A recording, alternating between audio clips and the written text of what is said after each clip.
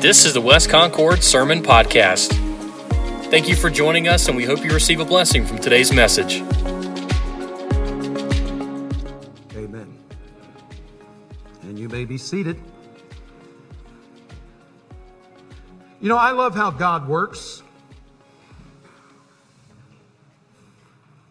Because this morning in our Sunday school classes, we focused on the kingdom of God, the kingdom of heaven. The ultimate principality. Paul says, I am a citizen of heaven, whence comes my hope. We often get so enamored with things here, we forget that as believers, especially as believers. And the problem we faced for millennia, ever since the fall of Adam and Eve, we've tried to create our own kingdom, or our own queendom, for lack of another phrase. We pad and puff up our world. We look to presidents and potentates to make our problems go away. We wave our flags and sing our songs. And primarily, there's nothing wrong with that. I love America. I'm an American. I love our country. I honor those who have served it. I appreciate my father and others who have put on the uniform. God bless you all.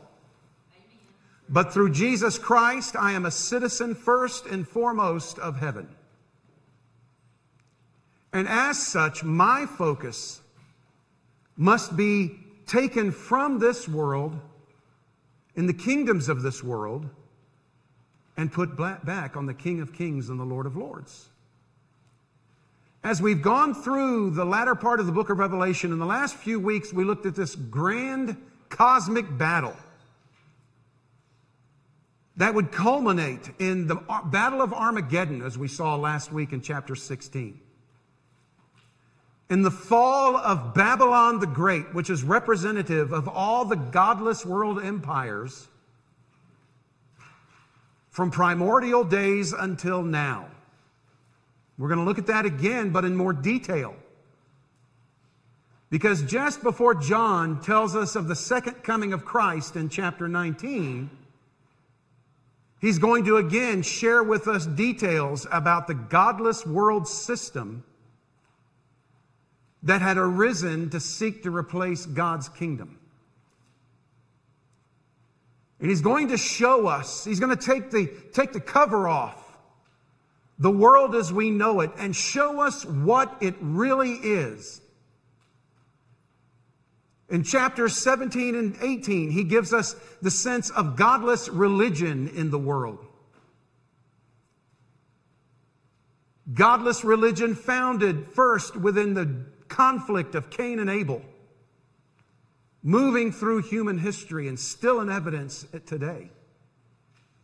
And also the economic Babylon that exists, that has always existed, the materialism, the hedonism, the fluff and fashion of a world that ultimately is perishing. Jesus, for this reason, said, seek first the kingdom of God and His righteousness. But even we believers get caught up in this world. And God has left us the rest of the story to remind us that this world isn't what it was meant to be. The kingdoms of this world, with its counterfeit religions and its corrupt economic system, will one day be brought down. For instance, if you look in the book of Genesis, in chapter 11, soon after the great worldwide flood, when God reset humanity, beginning with Noah's family. And as Noah's family, after the flood, began to prosper and humanity began to grow again, God's first command to humanity was still the same. He said in Genesis chapter 1 that we are to bring the world into submission. He told Adam and Eve to go into all the world, be fruitful and multiply. He wanted humanity to spread across the earth and to grow and to thrive. But as humanity was thriving a second time after the great flood, human nature got in the way again. And instead of seeking to glorify God and to focusing on God as our King and His kingdom, humanity started looking at its own belly button. And we see in Genesis chapter 11 and verse 4, the famous story of the Tower of Babel. Humanity said, "Come, let us build ourselves a city and a tower whose top is in the heavens. Let us make a name for ourselves." And look at this last line. "Lest we be scattered abroad over the face of the whole earth." Let's make a name for ourselves. Let's ignore God. Yes, He told us to be fruitful and multiply and go about the earth, but no, we're gonna come up and be just us. We're gonna disobey God on that count. And it was from that day, that moment, the city of Babylon would eventually rise, because this was in the Shinar Valley. And Babylon draws its name from this Tower of Babel. Babel, which means confusion. We get the word Babel from that today.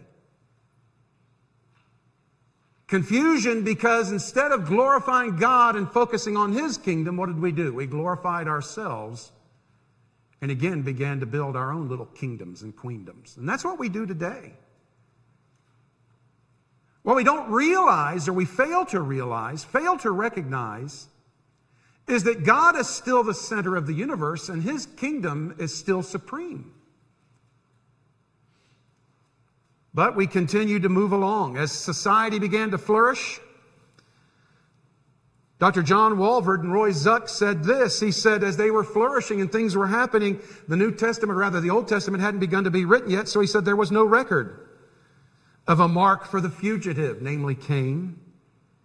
No rainbow in the cloud. It had been gone. God had given His promise. The rainbow symbology today has been perverted.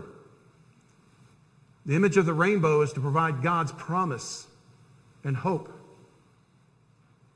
No ray of hope or token of grace.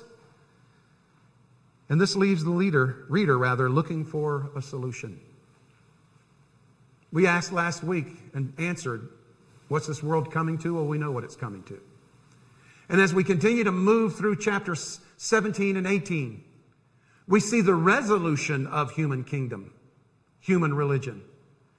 But the solution has always been the same ever since Genesis 3:18, where God promised He would raise up a Messiah, a Savior, Jesus Christ. He is the solution.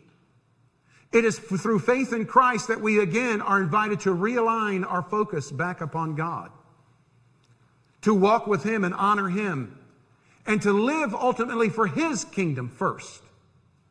But man, we failed doing that. And it kept going on. From Genesis 11 forward, we read the rise and fall of many empires and kingdoms.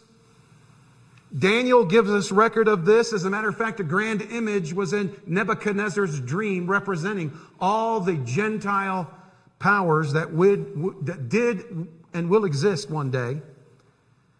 And in Daniel chapter 2 and verse 44, it says, "In the days of those kings, the God of heaven will set up another kingdom." Well, what kings? Well, the statue represented the kingdoms of Babylon and Persia, Greece, and ultimately Rome, which was the kingdom in John's day. And then finally the Antichrist would raise up and set up his own kingdom. And in the days of these kings, the God of heaven will set up a kingdom which shall never be destroyed. And the kingdom shall be left to other people, and it shall break in pieces and consume all those kingdoms, and it shall stand forever. That's the kingdom we studied in Sunday school this morning. Because one day Jesus Christ, and we're going to see this in chapter 19, He's coming back. He's coming back. And this Babylonian godless world system that has existed ever since the time of Noah will one day be brought down and shattered. We saw the general viewpoint of it back in chapter 16. Everything that you see, everything that you admire in this world will be gone. Did you hear what I said? Will be gone. All the businesses, all the corporations, all the governments, all the armies, the potentates, the powers, all the grand cathedrals and the churches, including this one, will be gone. Because these are temporary items. The bank accounts we trust in, the medicines that we trust in, the things that we think we have to have, all will be gone when Christ comes back to establish His kingdom. And I guarantee what's coming is better than what is. And as we get into chapter 17, he begins a two-part discussion on this Babylonian kingdom, the godless world system that exists today. And in chapter 17, he focuses on primarily the religious aspect of it, but it's really encompasses the whole thing. So as we go to Revelation chapter 17, we see his introduction of this situation. And again, he uses imagery here. And as we look at it, and as we'll see a little bit later, the imagery is basically explained a little bit later, as we'll see. But let's look at the introduction of this.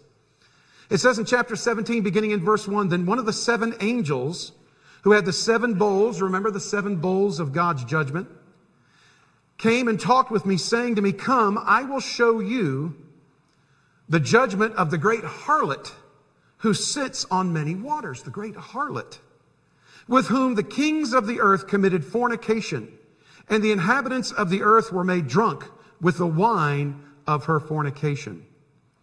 In this introduction, John clarifies, and that's what the idea is behind chapters 17 and 18.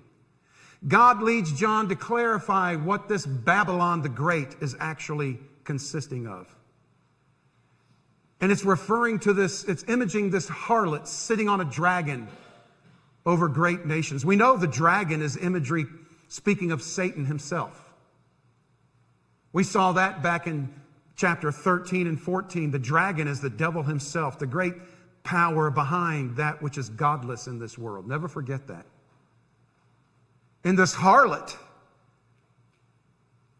dare I say even the word whore, this harlot is the adulterous world system that has risen. It's little wonder that God, when He sees His people following after the things of the world and not Him, He calls them adulterers and adulteresses. You see that in the Old Testament as well as in the New Testament.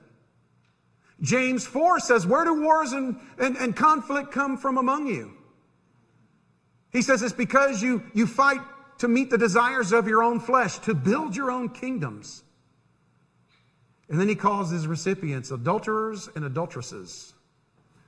1 John tells us that when we take our eyes off of God and place them on the world and ourselves, we are literally at enmity with God, and adulterers and adulteresses against God. You say, Pastor, that's harsh. I didn't pick this language. And so God speaks of this Babylonian world system as He clarifies it. He characterizes it as a Satan-driven, Satan-powered, adulterous system.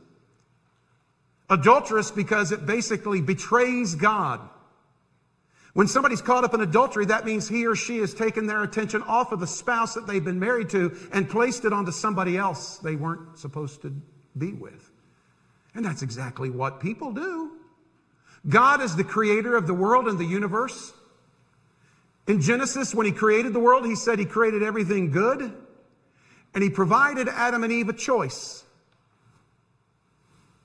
He said, you can eat of all the trees in the garden, and I'm sure there were plenty and wonderful and delicious. But He said, one tree you do not eat of, because when you eat of it, you will die. And He's speaking of spiritual death and ultimately physical death.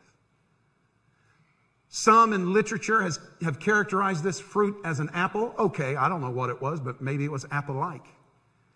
That apple hanging on the tree was the fruit that represented adultery against God and the world system that is godless.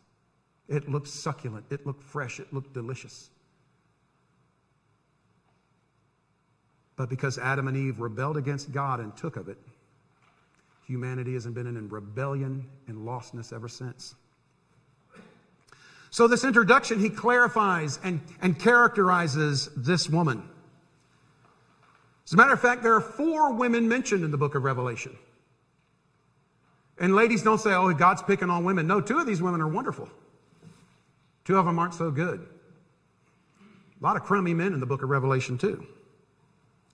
But the 4 women, first of all, he talks about Jezebel way back in chapter 2 when he's unpacking the churches that existed in the day and their flaws. And Jezebel symbolized the apostasy, the turning away, creeping into the church even at that time.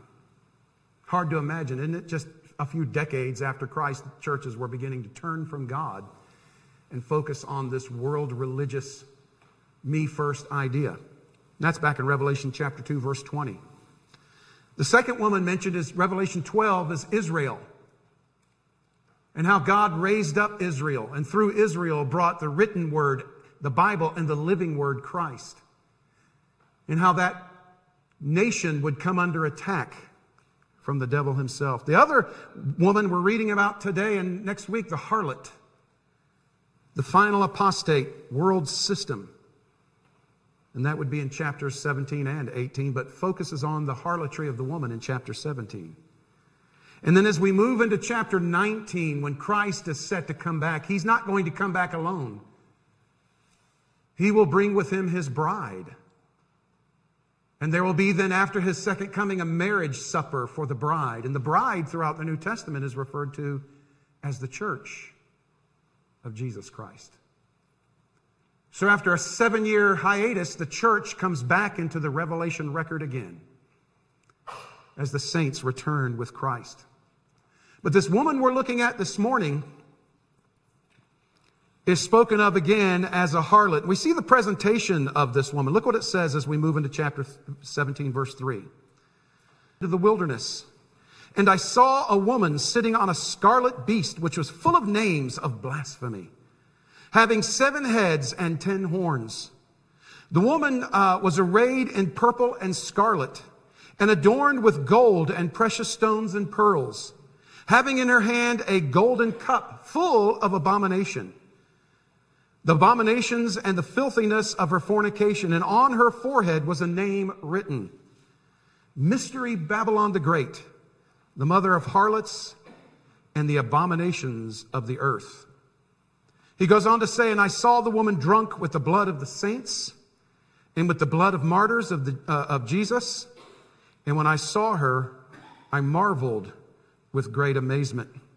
So as we look at this harlot, we see the description of this harlot. Sitting on this beast, clothed in purple and scarlet, anointed with jewels. Just spectacular, gaudy, if you will. Drinking from a cup of blood, the blood of martyrs, the blood of saints. And this seems to be the picture of the religious circumstance in the world today. The false religion that rose up during the time of, yes, Cain and Abel, but even after the flood, it reared its ugly head and began to be rooted in Babylon, which is why she carries the mark Babylon. The word mystery there means the unknown religion. Mystery Babylon.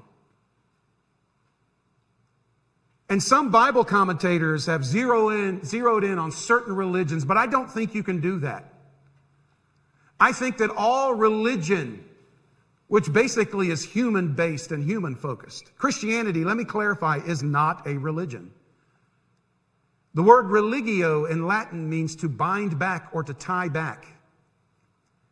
Religion is humanity's effort to try to tie itself to God, to promote itself, to earn its own way to heaven, to prove to God that we're better than He says we are. Through religion, you keep commandments. Through religion, you keep laws. Through religion, you hop and jump to someone else's trumpet. Through religion, you have priests and imams, cult leaders. There are many different religions in this world. People say, but Pastor, doesn't that mean everybody believes in God and don't they all lead to God? No. That goes against the logical law of non-contradiction because all these religions contradict each other, even down to their viewpoint of God. And according to the logical law of non-contradiction, two things that contradict one another both can't be right. It can't be daytime and nighttime at the same time. If I look out that window and say it's daytime, and someone else says, no, it's right, and no, it's not, it's nighttime, somebody's wrong. All religions contradict one another, but they all have one common denominator. They're all trying to earn heaven, storm heaven, conquer heaven for their own glory in some way or another. We don't have time to unpack that this morning. And interestingly enough, if you trace the history of religion itself, it'll take you back to the city of Babylon. Because much of the religious imagery, even in so-called Christian religions today, are simply hand-me-downs from that Babylonian religion that has crept its way through history. Why, even in Babylon, they had a god by the name of Tammuz. As a matter of fact, archaeologists have gone through ancient Babylon, and interestingly enough, they found crosses, images of crosses in ancient archaeological sites. And for the unlearned and uneducated, you would think, oh, they had Christianity back then. Well, not 500-600 years before Christ, they wouldn't have. But that was imagery symbolizing Tau, which was a name for Tammuz. Tammuz's mother was Semiramis. And according to Babylonian religion, she conceived Tammuz as a virgin. And according to Babylonian religion, Tammuz was gored by a bull and killed. This also passed through Zoroastrianism to the Persians and so forth. The Greeks have similar stories, and even Roman and Greco mythology. Because all of these myths and all these religion stories, even though the names have been changed and the trappings have been changed, they teach the same human-centered religion. Christianity is different because Christ rose again from the dead and He's alive. You say, but there were wounded sons and mothers in each one. Yes, because Satan was preparing a counterfeit. And so these godly religions that still are in existence today, some even calling themselves Christian religion. You say, how do I know the difference? How do I know what's true? Seek out the truth. Examine what they say, examine what they believe, and set it up against reality and truth and Scripture. But this godless religion robes itself in purple and scarlet, the colors of empire. As a matter of fact, Christendom itself, the merging of church and state in the Middle Ages, was an amazing illustration of this very harlot. Because empires and emperors would festoon themselves in scarlet and purple, jewels and so forth. Her imagery speaks of 7 heads, 7 horns, and 7 mountains. And some people say, well, it must be Roman Catholicism. Listen, I'm not here to pick on Roman Catholics. Do I agree with Roman Catholic doctrine? No. But this involves every godless world religion that's ever come into the subject, into the picture. And they still exist today. And so we see that description, sitting on the scarlet beast, which is the devil, having 7 heads, which refer to the mountains, 10 horns. Interesting enough, in John's day, Rome was the great world system. And Rome, the city of Rome, was built on 7 hills. And it represented, at that moment, that grand, horrible world system that was oppressing and enslaving. And so this was the way God communicated to John, yes, this is what you're seeing. 10 hordes referred to these 10 kingdoms that would one day come. We've already looked at them earlier in Revelation. That one day out of this godless system will arise a confederation of 10 nations under the leader of the beast, the abomination, the lawless one, or as we have popularly called him, the Antichrist. Adorned with purple and scarlet, with gold and precious stones, having in her hand a golden cup full of the blood of the saints and the martyrs. Because God's people have always been harassed by these governments, beaten and destroyed by these governments. Men and women and children have died because of these false governments and these false religions. Even Christendom, the mixture of church and state in the Middle Ages, during the Spanish Inquisition, murdered thousands upon thousands of Bible-believing Christians. After the Reformation, Christians who wanted a Bible in their own language. John Huss, the great reformer prior to Martin Luther, was burned at the stake with a dunce cap on his head because he wanted the Bible translated into the language of the people. In the Middle Ages, it was illegal to own a Bible. Not only that, but it was illegal to have it in your own language. Nobody would do it. So Christian and non-Christian religions flourished, and they still thrive. So this woman is designated as the great harlot. And as we read on, it says, she became drunk with the blood of the saints and with the blood of the martyrs of Jesus. And when I saw her, I marveled with amazement.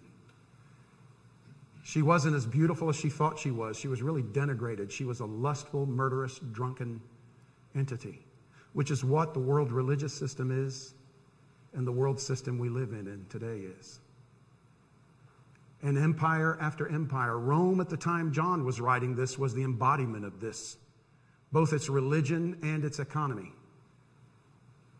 It enslaved much of the world of that day. And the spirit of Rome continues. So we see this woman presented, the description, the designation, and also her degradation. Let's get it a little bit further. We got a lot of cover. I'm not going to keep you as long as I can help it. But now we're going to get the explanation. I told you and I've told you that Revelation and the Bible itself, its best commentary is the book itself. Again, I'm not going to get up here and make any pronouncements to the best of my human ability that I'm trying to draw from Scripture itself. So let's begin in verse 7 as we see the exposition of this great harlot. First of all, we see her spiritual connections. The spiritual connections of this godly world system, verse 7. But the angel said to me, why did you marvel? I will tell you the mystery of the woman of the beast that carries her, and the beast that carries her, which has the 7 heads and the 10 horns. Verse 8. The beast you saw was, is not, and will ascend out of the bottomless pit and go to perdition. And those who dwell on the earth will marvel, whose names are not written in the book of life. This would be the unsaved. From the foundation of the world, when they see the beast that was and is not and yet is. We saw back in chapters 13 and 14, this grand leader would appear to be assassinated, taken out, and then rise up again, a counterfeit of Christ. And so he's giving this description. This is a satanic entity from the bottomless pit. You know, as we look at our world today and we see governments and we see economies, the United States was unique, and I think still is to some extent, because we are the first government that literally put God, at least in our documents, at the center of who and what we are. Our own original documents said that our rights come from the God of nature, that we are endowed with rights from our Creator.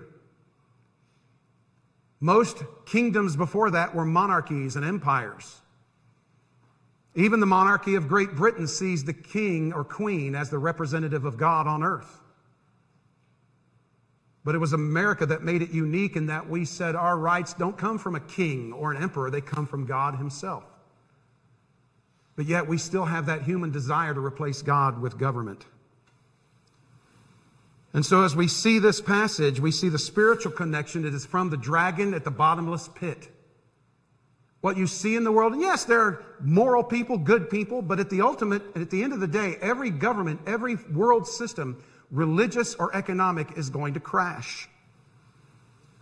And it's a political thing at the end of the day. Now, when you think of politics, I'm not talking about Republicans and Democrats. Don't get caught up in that. I'm neither a Republican or Democrat, just in case you need to know that. Because what we as believers should be focusing on is not party, but morality, biblical truth. He goes on to say in verse 9, here is the mind which has wisdom. The 7 heads are 7 mountains on which the woman sits. At that time, Rome was the epitome of this world system. Rome built on 7 hills. There are also 7 kings. 5 have fallen. 1 is, and another has yet to come. This is speaking of those world empires that Daniel relates in chapters 2 and 7. And when he comes, he must continue a short time as the Antichrist rise. The beast that was and is not is himself also the 8th and is of the 7th and is going to perdition. This is all an iteration of the culmination of the Gentile godless world powers where the Antichrist will be the ultimate ruler coming out of this 7th world system. And he will be taken down. Politically speaking, this is what's coming. As you see the world moving towards a more global economy. We've never been able to do that before until now. Am I saying the rapture is going to happen soon and we're in the end times? I'm not going to say any of that stuff. Here's the thing. If I ever got up in front of you and told you when the rapture has happened, you're quietly allowed to get up and walk out on me. And if anybody tells you that, you just smile and shake their hand and walk away. I don't have a timeline, but I do believe the world is moving in that direction. It's unavoidable to reach that conclusion. As a matter of fact, they have different groups that are meeting to try to pull the world together in one government. And as you look, this isn't conspiracy theories, this is actual fact. The 10 horns, verse 12, which you saw are 10 kings who have received no kingdom as yet, but they receive authority by the one. They receive the authority for 1 hour as kings with the beast, a short time. The Antichrist will have this confederacy, this 7th kingdom as a king. He'll have it established. He'll be the 8th king. These are of one mind, and they will give their power and authority to the beast. These will make war with the Lamb, and the Lamb will overcome them. That's the Battle of Armageddon that we saw alluded to in chapter 16. The world will be drawn together and they will have a war. And then we'll see in chapter 19 when Christ comes back, they turn on him. The Lamb will overcome them, for he is Lord of lords and King of kings. And those who are with him are called chosen and faithful. So politically speaking, this is a global concern, as we're going to see.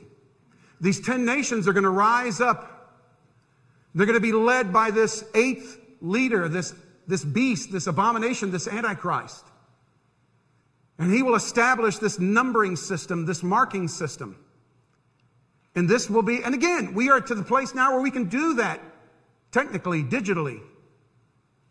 And again, we're in a place where the world wants to come together and be as one.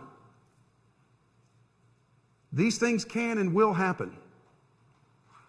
And when Christ does come back, as they fight their battle, they will turn on him and his saints. But God will prevail. Spiritual connections, satanic, political connections, one world government under the Antichrist, a culmination, if you will, of all that took place, all the hopes and dreams of the people of earth at the time of the Tower of Babel. And then as we move into verse 15, as we finish things up, he said, then he said to me, the waters which you saw, where the harlot sits, are peoples, multitudes, nations, and tongues. The waters in the book of Revelation represent all nations, the people, the Gentile world powers that rise up. And the 10 horns which you saw in the beast, these will hate the harlot and make her desolate and naked and eat her flesh and burn her with fire. They will turn on this economic world religion. There's going to be a conflagration, a great war.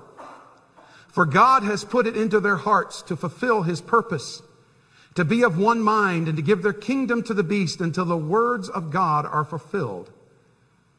In other words, as we have said over and over again, and as you read the last passage of chapter 16, they will come together in one final world conflict where even the grand world religions will be turned against. And there'll be a war the likes of which we cannot imagine nor have ever seen. But God will prevail.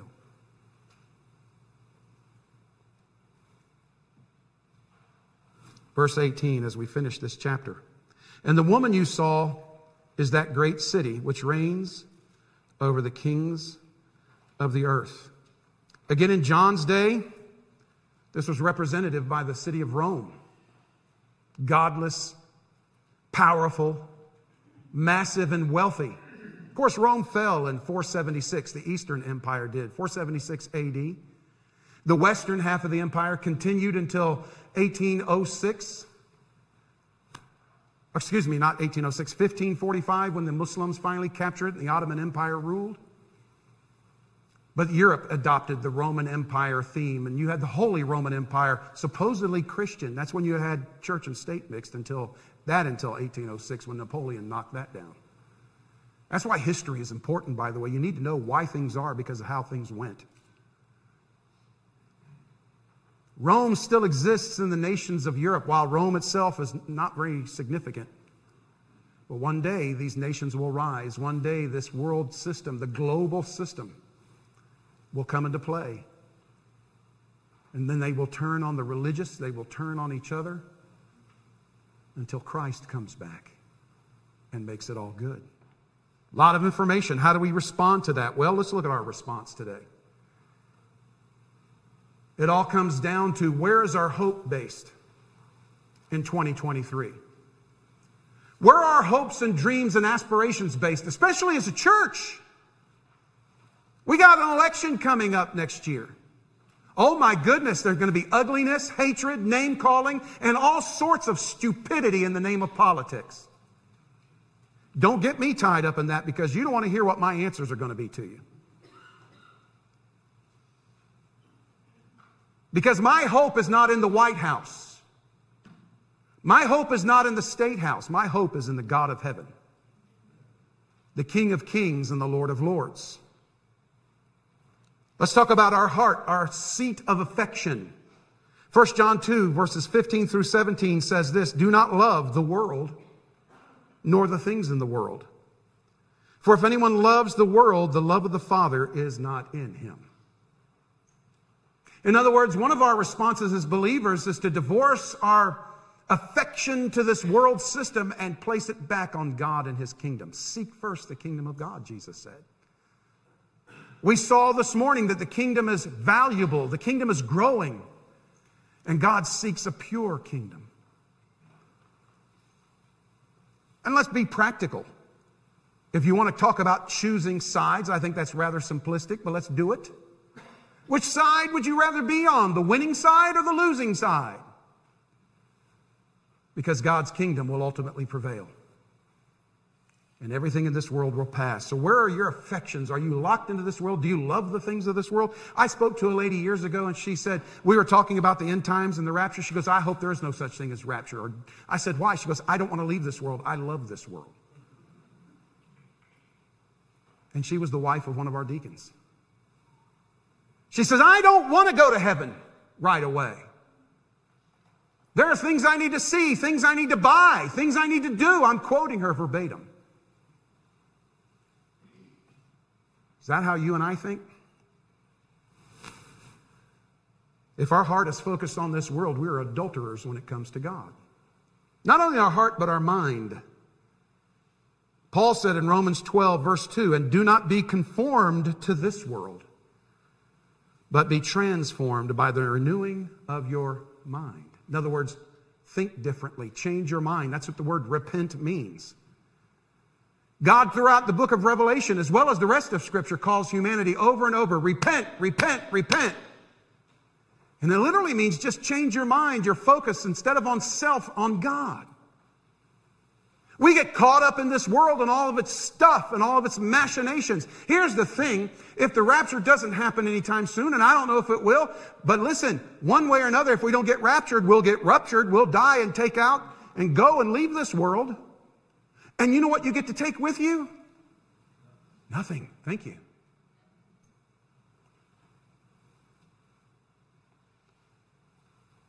So what does Jesus say? Through John again, in 1 John, in his letter, we looked at it a few months ago. That beautiful apple, fruit, whatever you want to call it, let's say we call it an apple. The book of Revelation shows the true nature of it. It's just wilting and rotten.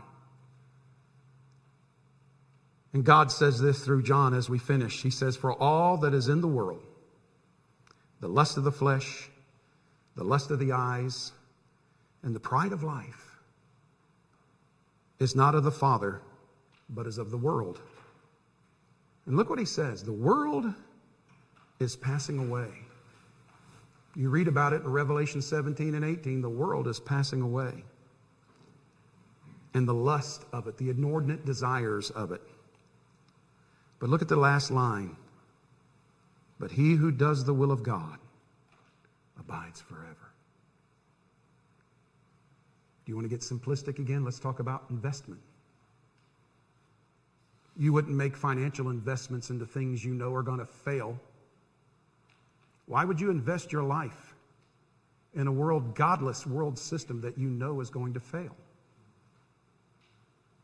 Why would you set your affections on a politician or a party?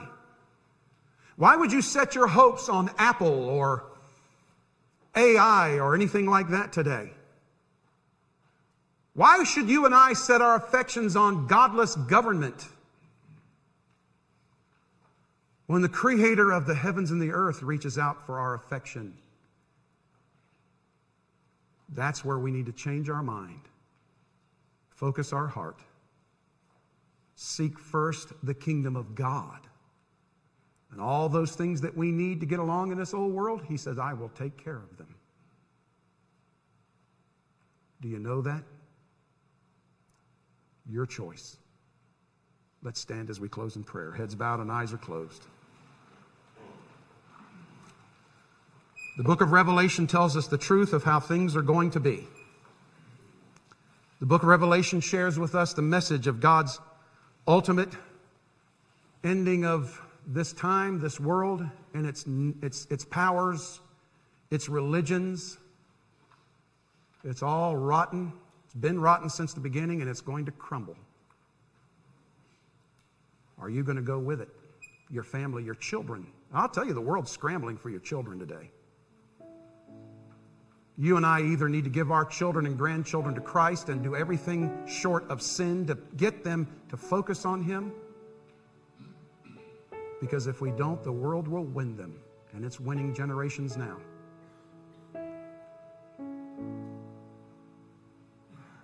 Joshua at the precipice of the promised land said, choose you this day whom you will serve. Whether the gods on the other side of the river, referring to the ungodly false gods of the pagans, or the Lord. Joshua said, as for me and my house, we will serve the Lord. Jesus said, seek first the kingdom of God. This morning we spent time in the scriptures. Man, if you don't come to Sunday school, you need to get here. Spent time in the scriptures studying the kingdom of heaven. I'm glad we've chosen a curriculum that keeps everybody on the same page, because I think God uses that.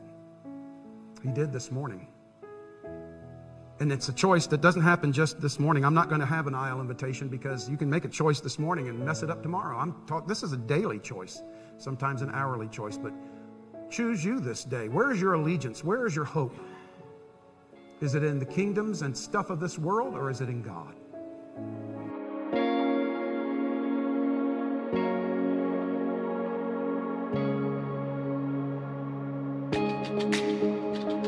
For additional sermon resources and to find out who we are, visit us online at westconcordchurch.com. Thanks for listening.